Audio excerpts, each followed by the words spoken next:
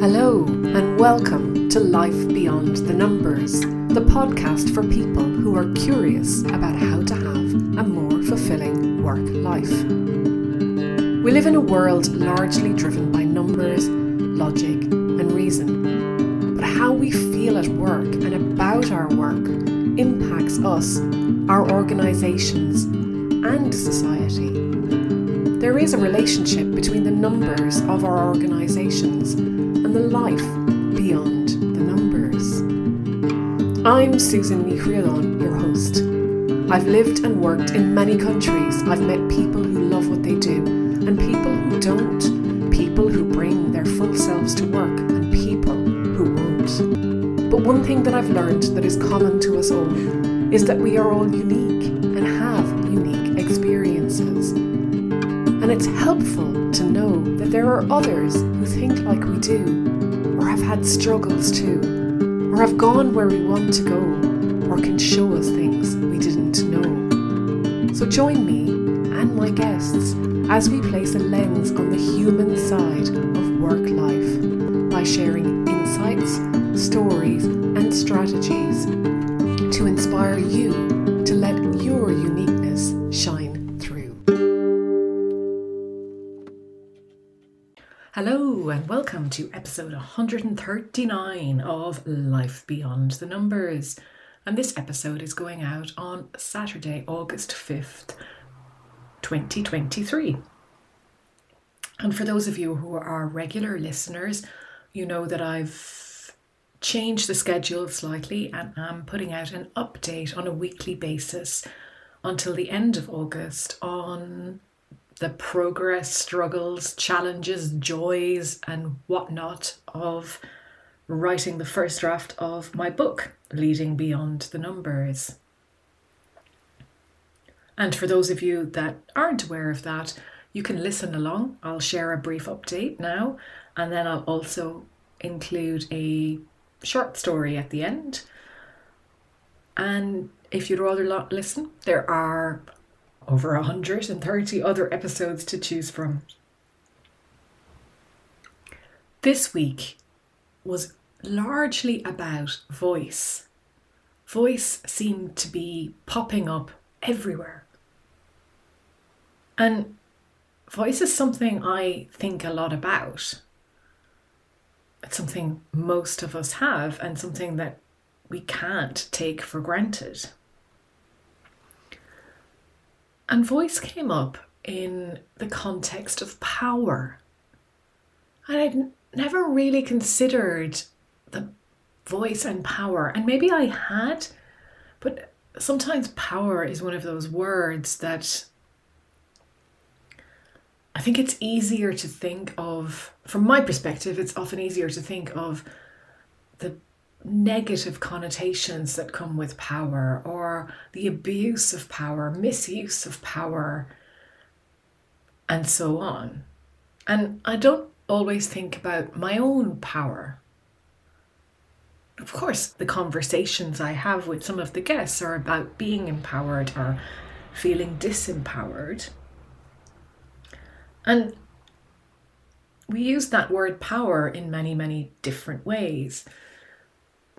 And like I said, I'm not always conscious of the power of our voice. Someone once told me that you can tolerate difficult work environments as long as you have a voice. I've always been one to speak up and to speak out. It's gotten me into trouble. That didn't stop me. I learned to pick my battles. At times I've spoken for people who felt unable to use their voice. None of us deserves to be silenced. Our words matter. Our voice matters. Voice is a critical part of effective communication. We don't need a loud voice to be heard. We only need to speak. And what amazed me was I had already selected the speech for this week that I was going to put out. I selected it a couple of weeks ago because I wanted to lower the cognitive load during the writing process and not be scrambling last minute to decide what to put out. And This speech that I've got for you this week from my Toastmasters days is about Mary Robinson. And Mary Robinson was President of Ireland, as well as holding a number of other very influential positions, powerful, one might say, in the world. And Mary Robinson learned early in life that if you want to use your voice to speak truth to power, it often came with a personal price. She is a very strong advocate for every voice mattering. And I absolutely agree that every voice matters. I had a sister who, in her 33 years of life, never spoke a single word. I believe that our voice is a gift. We must use it.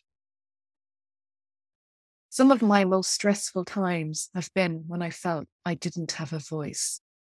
Although I always had a voice, at times it felt like nobody was listening, interested, cared, or understood. Or maybe they just didn't like what I had to say. Everyone has a voice. Use yours and let others use theirs. Every voice counts. Yours, mine. And voice also came up in another context this week because I've been considering the writing style and capturing my voice. What is the voice I imagine my readers might have in their heads when they're reading my book? Now that might sound really odd, so bear with me a minute while I explain.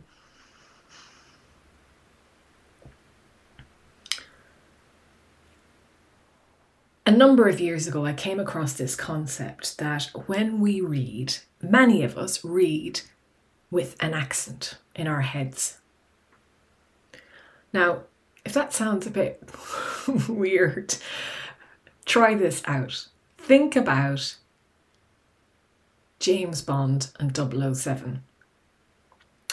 And specifically, think about Sean Connery playing James Bond or 007.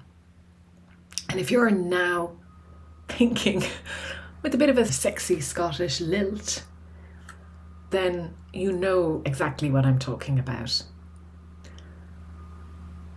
We can imagine the accents of other people's voices in our heads. And I find that really, really remarkable and also true. And I know it because I've read books that have been written by people I know, and I can picture them having a conversation with me as I read. And so for me, I wanted to capture that voice in my writing style. It's so much easier to do it when you're speaking, but hey, I've got to give it a go. And that's what I've been playing with this week. Capturing a voice that my reader can relate to and recognize. And to do that, I need to connect with that voice inside, the voice of conviction, the voice of courage, my voice. And as David White would say, find my own way to begin the conversation. And that line, find my own way to begin the conversation, came in very handy this week because some of those inner voices were really on high alert. And I said last week that I might talk about them this week. I'm not going to go into much detail now. I'll come back to my inner team or inner committee in a future episode. But just for now, I did have some internal tensions this week of voices telling me that I didn't know what I was doing. I should stop writing. I'm never going to get it done. What I say isn't interesting enough, and so on. And it was a battle. So I got up from my desk yesterday and I went out for a walk. I knew I needed to clear my head. And as I walked, I thought about those words, find your own way to begin the conversation. And suddenly the voices calmed down and the words started to come. I've already written quite a few words, so it wasn't necessarily about starting the conversation, but I'd run into a bit of a pickle and I wasn't sure which direction I wanted to go. And that is when the voices came in. That is when the critics were first up to the table with their protective voices. They are only trying to help me after all. They're just not always very helpful.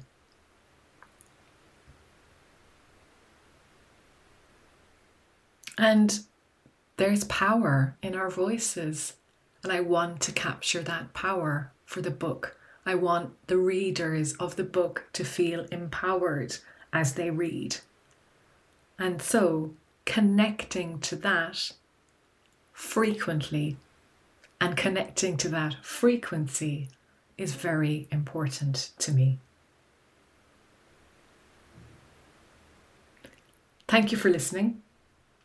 As I've been doing in the last couple of weeks, I've been sharing a speech that I wrote for a Toastmasters module on visionary leadership. And like I said earlier, this speech is largely about Mary Robinson and the power of our voices when it comes to making change in the world.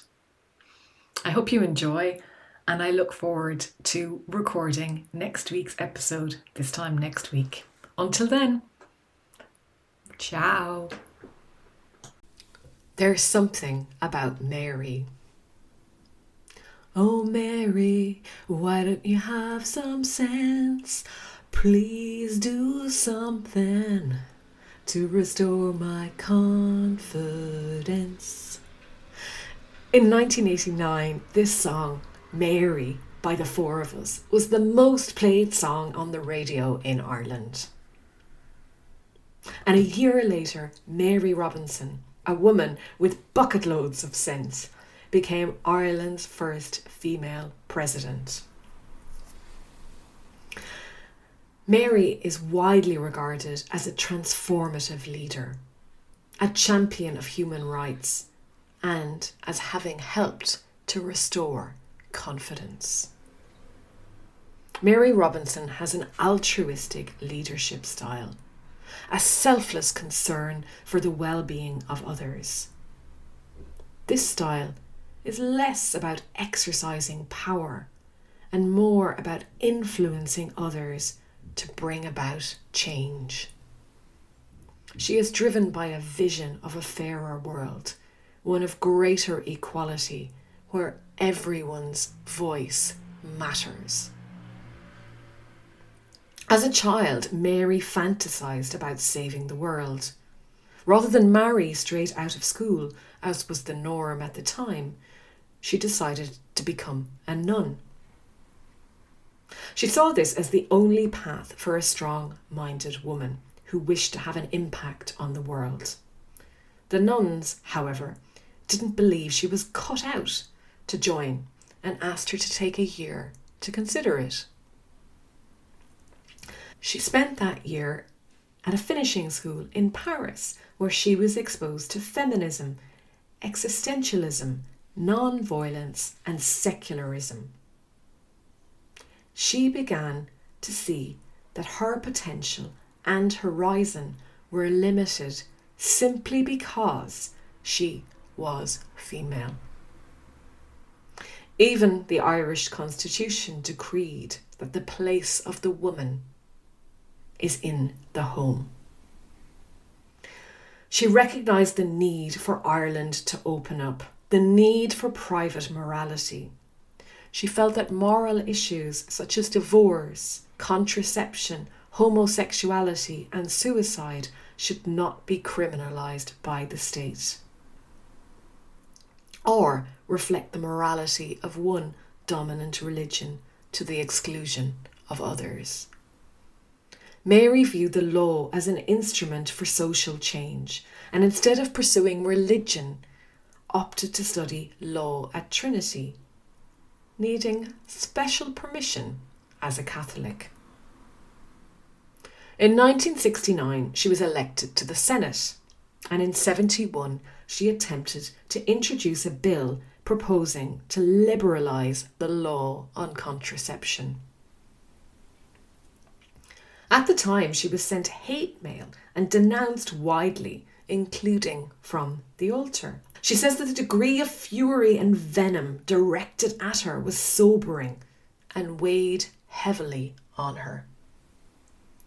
She realised that to change such deeply entrenched views and beliefs required a different approach.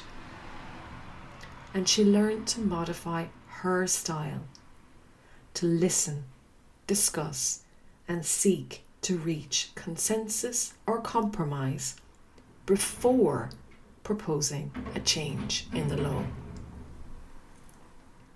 Mary went on to argue and win many landmark cases in the Irish courts and before the European Court of Human Rights. Later, as president, she signed 2 bills that represented long-standing positions of hers. One, legalising contraception, and the other, decriminalising homosexuality. A firm believer in dialogue and reconciliation, she was the first Irish head of state to make official visits to Britain, as well as regularly visiting Northern Ireland. And she was the first head of state to visit Rwanda just after the genocide in 1994. In 1997, Mary Robinson became the UN High Commissioner for Human Rights, where she successfully implemented reforms that integrated human rights into the UN system. In her 5-year term, she made over 100 trips to over 70 countries. The power of the act of bearing witness was her driving force. She wanted to help amplify voices of victims so they would feel that somebody was listening. Listening, she says, is a simple act with enormous impact. Mary learned early on that if you were to speak out for something you really believe in, you have to be willing to pay a personal price. If you really believe in something and are prepared to pay the price, you are free to speak truth to power. Mary became renowned as an outspoken voice dedicated to investigating and exposing human rights abuses across the world. In 1990, I was in my final year in school. I wasn't old enough to vote, and the nuns were busy convincing us that our best bet for a career was in teaching or nursing. What an inspiration Mary Robinson was. And in her inauguration speech, she gave special thanks to the women of Ireland who came out in such numbers to vote for her, and instead of rocking the cradle, they rocked the system. But it was only when I read her autobiography years later, I fully grasped her impact on Ireland and globally. Her altruistic leadership style and lifelong pursuit of giving a voice to those without and of greater equality for all is so full of sense. And she continues to restore confidence that there are leaders in the world who are willing and able to speak truth to power. There's something about Mary. Thank you so much for listening. I hope you've enjoyed the paths we traversed on today's episode. If something rang true for you, be sure to let me know. Or maybe you can share this with someone in your life who would benefit from listening too. And if you enjoy helping others, I'd be so grateful if you would leave a review, so that people who might also be curious about their own life beyond the numbers can discover this podcast too.